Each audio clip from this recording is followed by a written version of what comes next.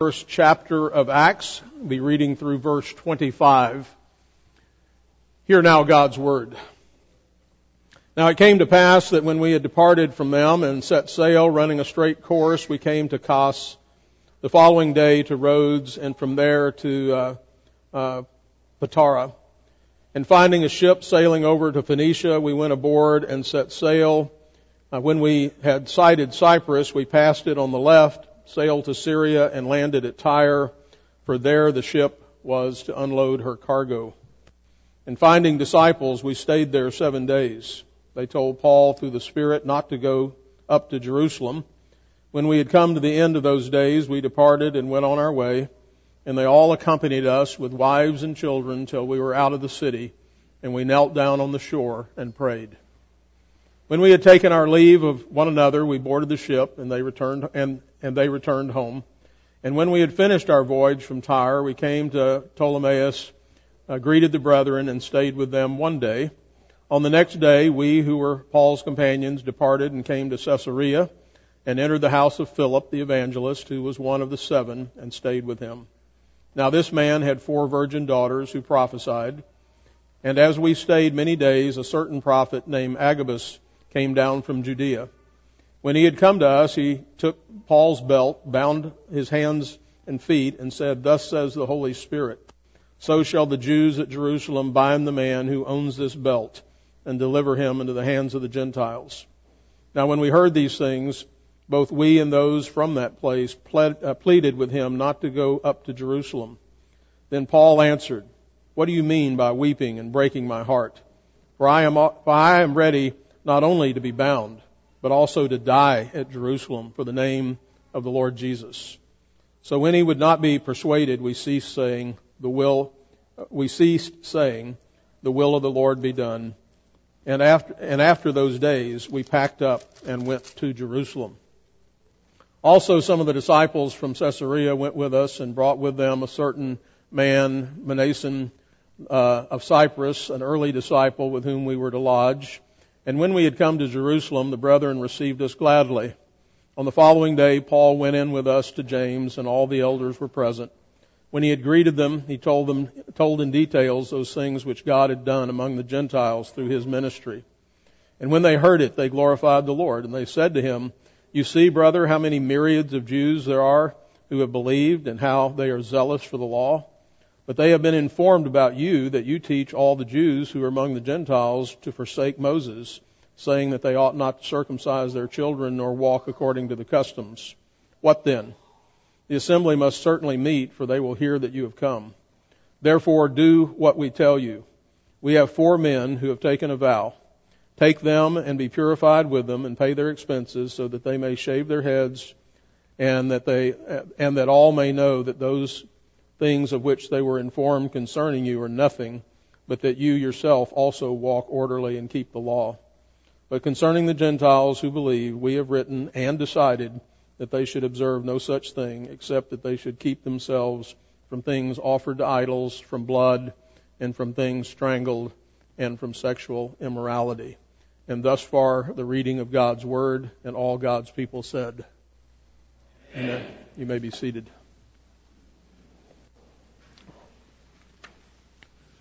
Well, that's a long passage of Scripture to follow there, but we're trying to keep our pace up as we move through the book of Acts. And we need to remember that the book of Acts is just a glorious description of our own history. These are our people. This is the church. And we are the extension of that. And it demonstrates the power of the gospel as Jesus works through His people and as they face great opposition. Everywhere the gospel goes, lives and cultures are transformed, but that doesn't come without cost. It doesn't come without opposition. It doesn't come without some hostility. The kingdom of darkness hates the kingdom of light. And this is, again, our story, a story that continues right now with the same results. You'll recall that in chapter 20, that chapter ended with Paul saying farewell to the Ephesian elders that he had met with. Remember, he had been at Ephesus for 3 years, developed deep relationships. And we read at the end of chapter 20, and when he had said these things, he knelt down and prayed with them all. Then they all wept freely and fell on Paul's neck and kissed him, sorrowing most of all for the words which he spoke, that they would see his face no more. And they accompanied him to the ship. That's how chapter 20 ends. Again, Paul had come to love the Ephesians. The Ephesians had come to love him very deeply. And now Paul, Luke, and some others will set sail from here to Kos and then on to the island of Rhodes. Next they arrive at Patara, where they boarded a large merchant ship that would travel about 400 miles to Phoenicia in Syria, where they landed at Tyre. And we're told in verse 3 that that's where they unloaded the cargo of the ship. So they're going to be delayed there for a while the cargo is being moved on and off the ship. I really like the details that Luke provides in his historical narrative. It just makes it real. He's not just hitting some kind of high points. He's connecting it to actual events. So here they are in the port. They're unloading the ship. And so now Paul and his companions have some time on their hands, but Paul doesn't waste any time. And so verse 4 tells us that the first thing they did, and I think this is really insightful and important for us to learn, they found disciples. Remember, they couldn't call ahead. They didn't have a cell phone. They couldn't text. They couldn't email. They show up, and the first thing they do is start asking, is there a church here? Are there Christians here? So they found disciples. And again, this is a wise thing for any Christian traveler to do. I used to do this.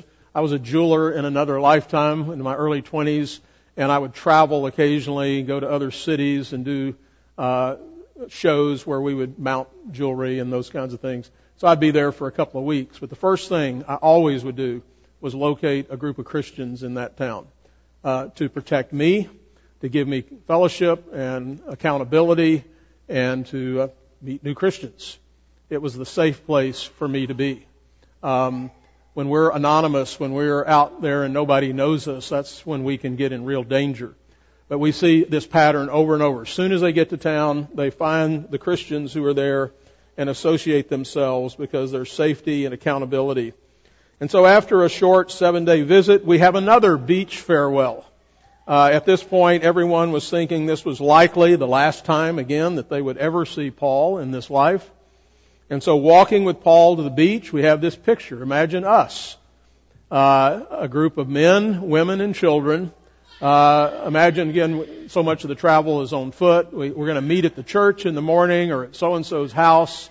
And then Paul and his companions were going to go board the ship. And so they all follow him down there to the port. And there, they kneel, they bow, they pray, and they say their farewells. And so as they parted company, we're simply told in verse 6, Paul and the others that were with him, including Luke, board the ship, and the others just go back to their homes. So again, kind of a routine thing, but a really great picture that in 7 days they'd made such close friends. And often it's that way when we meet Christians for the first time, and we just hit it off. We're brothers and sisters. And we have this camaraderie right away. But what we see here is that the rest of the book of Acts is going to describe a series of troubles and trials, particularly for the Apostle Paul, but no doubt the others that were with him. So Luke, Paul, and these few others travel now from Tyre to Ptolemais, where they stay with some brethren for 1 day, and then they head out to Caesarea. Upon arrival, they go to Philip the evangelist. They go to his house. He was well known, and we're told in this text that he was one of the 7. You'll remember in Acts chapter 8, 7 men were selected. A debate over whether those were deacons or elders, but whatever. He was one of those 7 Spirit-filled men that was selected and set apart by the apostles to assist them in serving the tables there early on. And so again, we're a number of years away from that event. But you'll note that on the day of Luke notes that Philip had 4 virgin daughters who prophesied. And you'll remember that on the day of Pentecost, when Peter preached, he quoted from the prophet Joel, and here's what he said, and he said Pentecost was the fulfillment of this prophecy, and it shall come to pass in the last days, and the last days has reference to the period of time, this first century period of time, when the last days of the old covenant, if you will, and so the ushering in of the new covenant. It shall come to pass in the last days, God says, I will pour out my Spirit on all flesh. Your sons and your daughters shall prophesy. Your young men shall see visions, and your old men shall dream dreams. So here Philip has these 4 daughters who are known for their gift of prophecy. And we should remember that at this point there is no New Testament. So they're reliant upon new revelation from God, and so that is what's going on before we have our completed Bible. Luke tells us that they stayed here for many days, and verse 10 says a certain prophet named Agabus came down from Judea. That was about 85 miles away. So it was a pretty good journey by foot. And so we first met Agabus in Acts chapter 11, verse 27, where we read this, and in these days prophets came from Jerusalem to Antioch. Then one of them, named Agabus, stood up and showed by the Spirit that there was going to be a great famine throughout the world, all the world, which also happened in the days of Claudius Caesar. Again, attaching this to a real historical time and place. Then the disciples, each according to his ability, determined to send relief to the brethren dwelling in Judea. This they also did and sent it to the elders by the hands of Barnabas and Saul. So Agabus has been there. He prophesies this famine coming, and as a result, this big effort to collect money and relief to send back to this famine-stricken area begins. Again, a number of years before. So this set in motion the collection of funds that Paul begins, and he's now headed to Jerusalem, and part of the reason he's going to Jerusalem is to deliver those funds. So Agabus, in Old Testament fashion, presents a dramatic prophecy regarding what lies ahead for Paul. And so he takes, it says, when he had come to us, he took Paul's belt, and he bound his own hands and feet, and said, Thus says the Holy Spirit, so shall the Jews at Jerusalem bind the man who owns this belt, and deliver him into the hands of the Gentiles, that is, the Romans. Now this didn't sit well with those who were gathered at Philip's house, and Luke says that he, even Luke, and everyone else present, pleaded with Paul not to go to Jerusalem. So you got that, Agabus has prophesied, you're going to be bound, you're going to be arrested, and so everybody says, oh, don't go. Don't go. But Paul responds, he says in verse 13, what do you mean by weeping and breaking my heart? Why are you making this hard on me? I've already told you I'm going to Jerusalem. The Lord has shown me that I'm to go to Jerusalem. Remember, the Lord had forbidden him in the Macedonian vision to go certain places. But now the Lord has shown him you're going to go here and you are going to have trouble. And Paul says, so what do you mean by weeping and breaking my heart? Stop crying about this.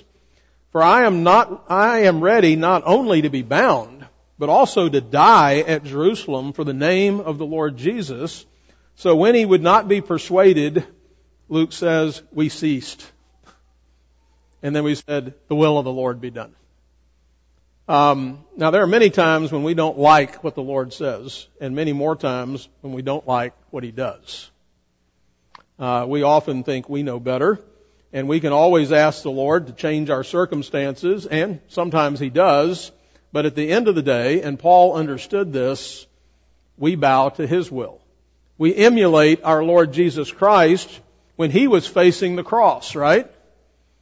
What he said in Matthew 26:39 and 42, O my Father, if it is possible, let this cup pass from me. Nevertheless, not my will, but your will be done.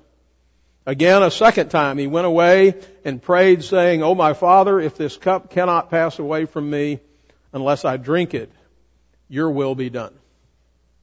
And you and I should pray that way about any number of things. Lord, this is what I want. You can let the desires of your heart be known. Nevertheless, not my will, but your will be done. So I'm sure that all who knew the apostle could not imagine how the church would survive without the apostle Paul. He was too important for them to lose. But as the former president of France, Charles de Gaulle, once said, the graveyards are full of indispensable people. God determines exactly how many days we have. And Paul understood that as long as God wanted him on the face of the earth, nothing could take him away. He could march into Rome, where it was illegal to preach the gospel, and declare the gospel. Nobody could touch him if that was God's will. And once it was God's will to take him, no one could keep him. That's what he remembered. That's what he knew. That's what he understood. And so we are all expendable. It's a good thing to remember. It keeps you humble. We are all expendable in the kingdom. If I never preach again, the kingdom of God will be just fine. Arguably, it might be better off. I remember when my friend Dr. Bonson died, and we were doing his funeral, me and another friend, and someone asked, who's going to replace Dr. Bonson? And somebody very quickly said, I don't know. It may take 10 people to replace him, but God can do that. God will raise up who He needs. Nobody is indispensable. Derek Thomas observed, Paul had experienced hostility and trial at almost every step of the way thus far. Apart from a brief respite in Corinth following a word from God that his safety would be guaranteed, God told him, okay, I'm going to give you a break. That was in Acts 18. Paul's ministry had included imprisonments in Philippi, death threats at Damascus and Corinth, probably the port city of Cenchrea, and then beatings at Philippi, which on one occasion were so violent that they had left him for dead in Lystra. Before him lay the prospect of more plots to kill him, especially given the emotional patriotism that surrounded the Jewish festivals. And there were some Jewish leaders who were eager to appease the Romans by appearing tough on anybody who disturbed the peace. And so while the disciples in Caesarea and those at Philip's house did not want Paul to go to Jerusalem, and that's understandable, right? Paul was convinced that he must go because it was the will of God. And after all, how do you resist the prophetic word? It's already been declared what's going to happen. And of course, the prophecy of Agabus turned out to be accurate, as Paul will recount in Acts chapter 28, verse 17, where he says, I was delivered as a prisoner from Jerusalem into the hands of the Romans. So off to Jerusalem. Verse 15, after those days we packed up and went to Jerusalem. And some of the disciples from Caesarea went with us and brought with them a certain Manason of Cyprus, an early disciple with whom we were to lodge. Again, they found the Christians, and that's where they stayed. And when we had come to Jerusalem, the brethren received us gladly. John Stott sets the scene. He says, but when Paul arrived in Jerusalem, his whole career abruptly changed. He was assaulted, arrested, bound, and brought to trial. He found himself on the defensive. Following his 3 epic missionary journeys, Luke describes the 5 trials he had to endure. The first was before a Jewish crowd at the northwest corner of the temple area, in chapter 22:1. The second before the Supreme Jewish Council in Jerusalem, chapter 23. The third and fourth in Caesarea before Felix and Festus, who succeeded one another as the procurator of Judea in chapters 24 and 25. And then the fifth also in Caesarea before King Herod Agrippa II. And so that's what lays ahead.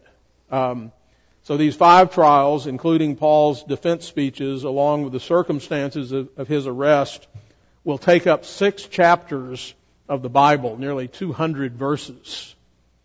Luke depicts the reaction of the gospel of 2 communities, and it's kind of surprising in a way. One of the Jews who were increasingly hostile, but ironically of the Romans who were consistently friendly to it. The two themes of Jewish opposition and Roman justice are interwoven in Luke's narrative or story, with the Christian apostle caught between them, the victim of the one and often the beneficiary of the other. So Luke demonstrates the interesting parallels. And by the way, I just was thinking about this, that sometimes we certainly see this in our culture, where we see Christians persecuted or mistreated, falsely accused or whatever, and then we go to court. In other words, that's a lawful thing for us to do. It is to either defend ourselves or to bring some kind of legal action.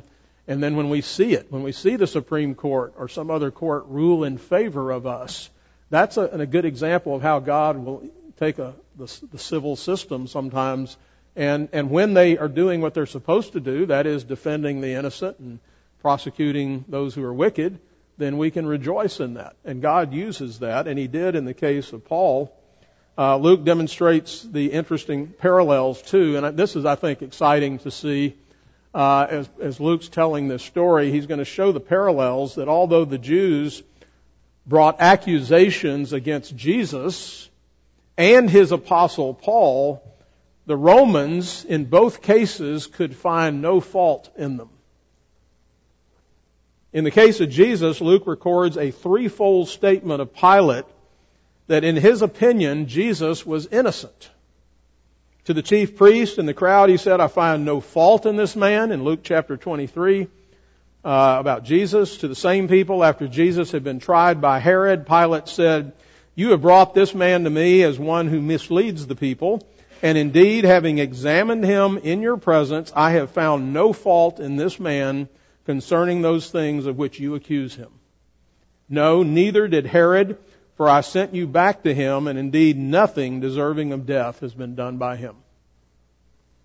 And then when the crowd kept shouting, crucify him, then Pilate said to them the third time, why?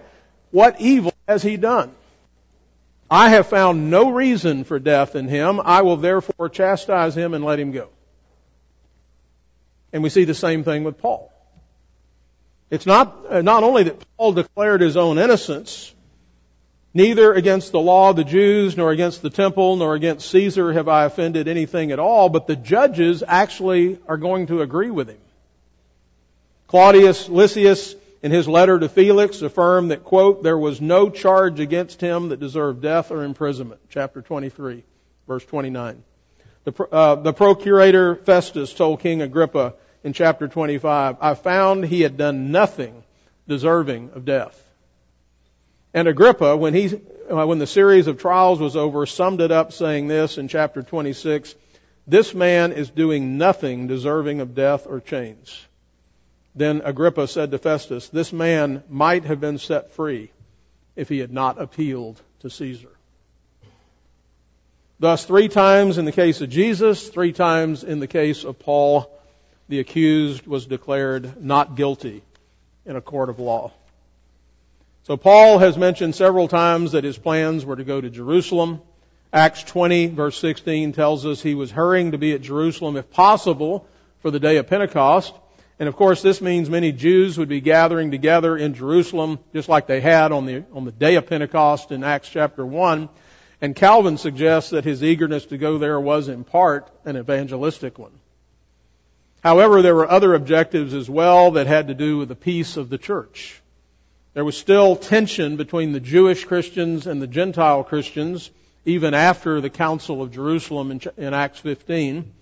And so another reason Paul came to Jerusalem was to deliver the collection of funds that the Gentile churches had taken up for the churches in Jerusalem. Later in Acts, Luke recounts Paul's words before Felix in chapter 24. Now, after many years, I came to bring alms and offerings. It's interesting, it says, to my nation. It wasn't just to the church. We can imagine we do that kind of thing. There's a hurricane or a tornado, and we take up funds and we send it to a local church who then distributes it and ministers to all the people in that community, not just the church. And so I think that's what we have going on here. The famine had affected the entire region. Funds were being sent to the church in Jerusalem so that they could then minister wherever the needs were. So Paul was hopeful that the presentation of these gifts would help mend these tensions that had developed between the Jewish Christians and the Gentile Christians. The peace of the church, locally and broadly, is critical, and all divisions are not easily mended, but we must always labor to that end. The devil loves to tear apart our communion, and he loves to tear apart families and churches. And now James is still the leader of the church in Jerusalem, and Luke tells us that in verse 18, on the following day, Paul went in with us to James and to all the elders who were present. And when he greeted them, Paul told them in detail those things which God had done among the Gentiles through his ministry, and they heard it and they glorified God. So Paul's giving a report to James about what all's been going on. Luke and Paul and the others were warmly received by James, but there was a significant problem that they needed to be aware of. Many of the Jewish Christians were frankly suspicious of Paul. And so we read in verse 20, and they said to him, "You see, brother," and this is James talking to Paul and the others, "how many thousands of Jews there are who have believed, and they're all zealous for the law. But they have been informed about you that you teach all the Jews who are among the Gentiles to forsake Moses, saying that they ought not to circumcise their children nor to walk according to the customs. Keep in mind that the church in Jerusalem, again, now has thousands who have believed, and the rumors that they heard about Paul's teaching were a misrepresentation of his teaching." N.T. Wright commented, "Speaking for a moment as a church leader, I take great comfort in Paul's uncomfortable position.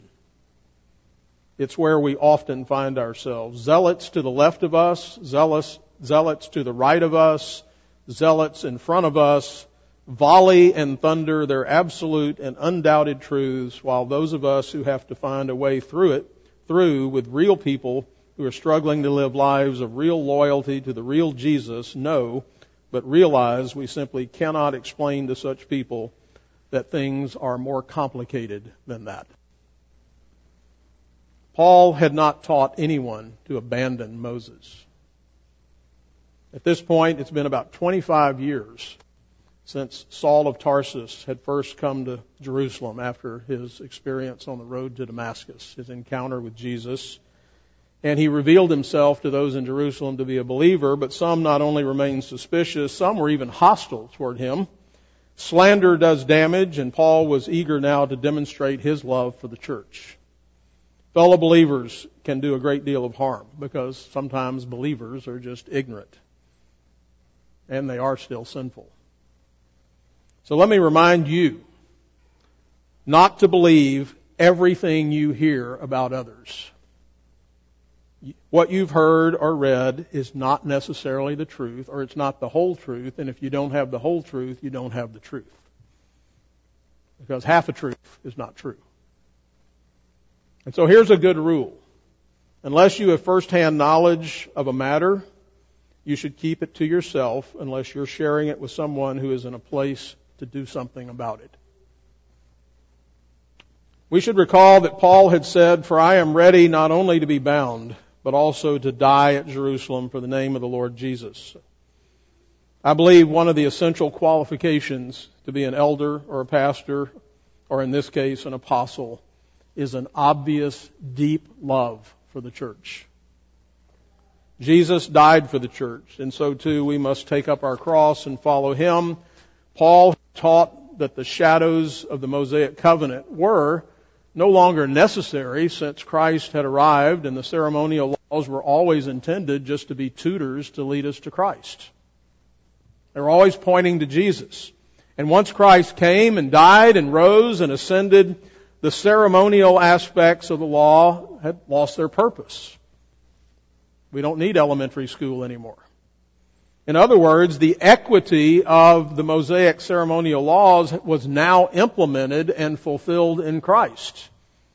So we don't need to sacrifice animals. We don't need a priesthood. We don't need the temple. Why? Because we have Jesus. This is not an abandonment of Moses, but rather it is a greater application of what Moses taught. So again, there's the misunderstanding. Nevertheless, there remained what we would call a political problem in the church that needed to be addressed. So James offers a way forward which will demonstrate that Paul is not opposed to Moses.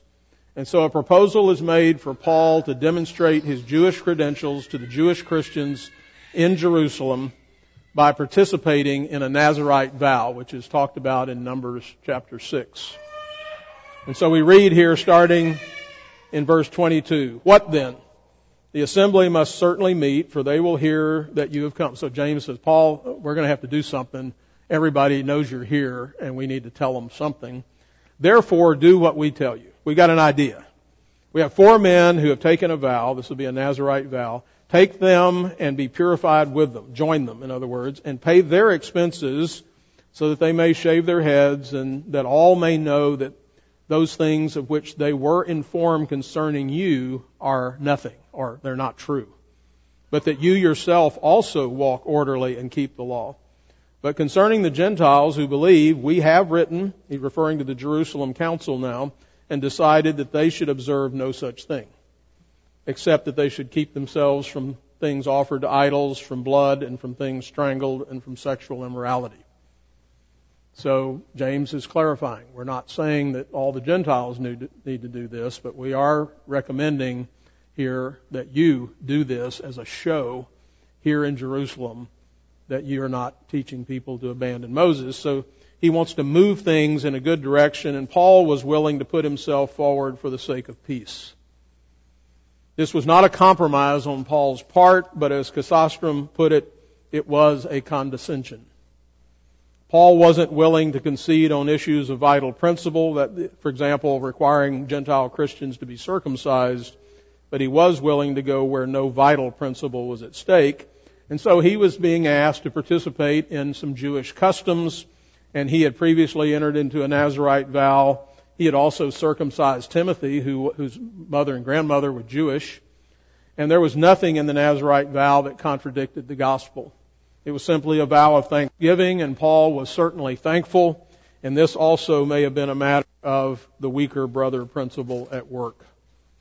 You recall that Paul wrote in 1 Corinthians 9, "For though I am free from all men, I have made myself a servant to all that I might win the more. And to the Jews I became as a Jew, that I might win Jews. And to those who are under the law, as under the law, that I might win those who are under the law. To those who are without the law, as without the law, not being without law toward God, but under law toward Christ, that I might win those who are without the law, or the Gentiles. To the weak I became weak, that I might win the weak. I have become all things to all men, that I might by all means save some. Now this I do for the gospel's sake, that I may be partaker of it with you." So that's what's going on here. And then N.T. Wright just commented, Nelson's house was the last friendly roof under which Paul would ever stay. So it's about to get bad. And that's going to take us through the rest of the book of Acts. Now I want to just conclude with a few applications, if you will, very briefly. Several lessons we should learn from what this unfolding story reveals. I'm sure there are other things here, but here are 5 things. We need to have and be surrounded by believers. We see that over and over. Wherever we go, we should immediately not be out here by ourselves doing our own thing. We're always part of the body. That's the place of safety. That's the place of accountability, and that is the pattern that we should follow as well. It's where we get instruction. Remember, that's where he hears the prophetic word. And when we gather together, we hear God's word, and we're instructed.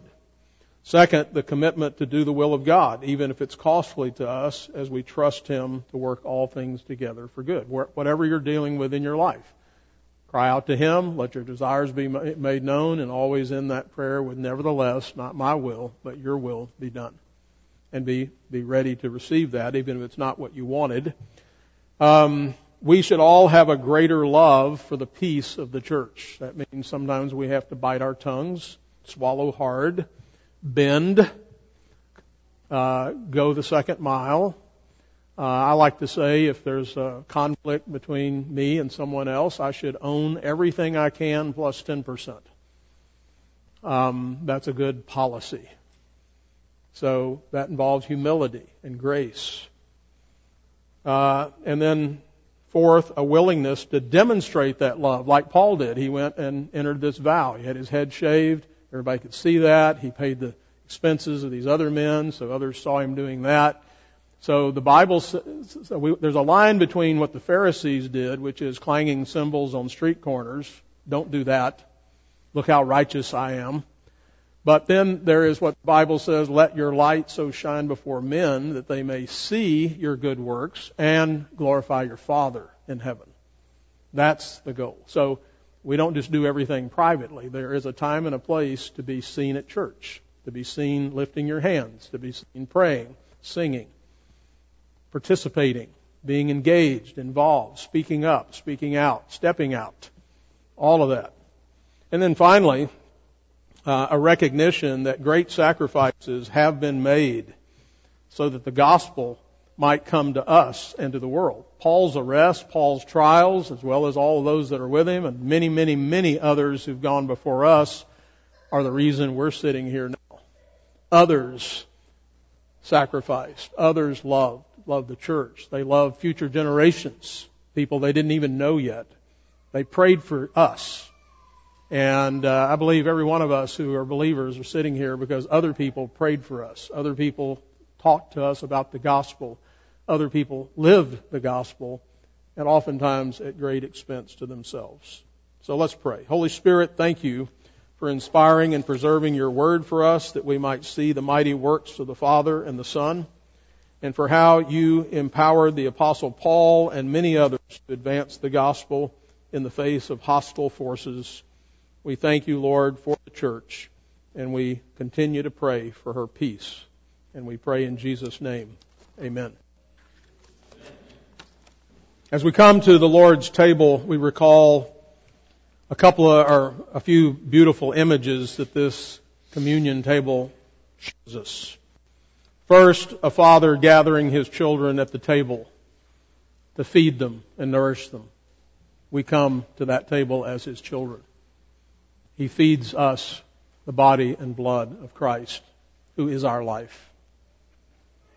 Second, Jesus, the perfect husband, is here renewing covenant with his bride. As he continues to work in and for her, that is us, to present her spotless and without wrinkle. And so, husband and wife come here in communion to be renewed in covenant.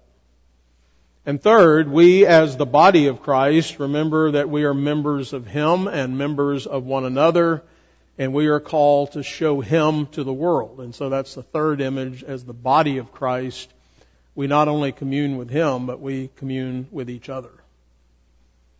And so there's a lot going on here, a lot of layers of poetic instruction and imagery that we're to see. Because remember, this is where we remember. We remember what? We remember Him. We remember who He is and what He's done. We remember who we are and why we're here. We're His children. We're the bride. We're the body. We need to remember all of those things. John 13, 31 through 35. So when He had gone out, Jesus said, now the Son of Man is glorified, and God is glorified in Him. If God is glorified in Him, God will also glorify Him in Himself, and glorify Him immediately. Little children, I shall be with you a little while longer. You will seek me, and as I said to the Jews, where I am going you cannot come. So now I say to you, a new commandment I give to you, that you love one another as I have loved you, that you also love one another, and by this all will know that you are my disciples, if you have love for one another. Amen. Father, we are privileged to have come into your presence once again, to be fed by you, to be spoken to by you, to have the Spirit move within us, to convict and encourage and to help. Father, send us forth with your blessing. Use us this week in our families, in all of our relationships, that we might show forth these blessings that you've given to us to be in Christ. Help us to love one another. Help us to serve one another. Help us, Lord, to be light in a dark world. And we ask these things in Jesus' name as we prepare to gather to feast, to rest, and delight in you and one another. Bless it all in Christ's name. Amen. Amen. The Lord bless you and keep you. The Lord make His face to shine upon you and be gracious to you. The Lord lift up His countenance upon you and give you peace. Amen.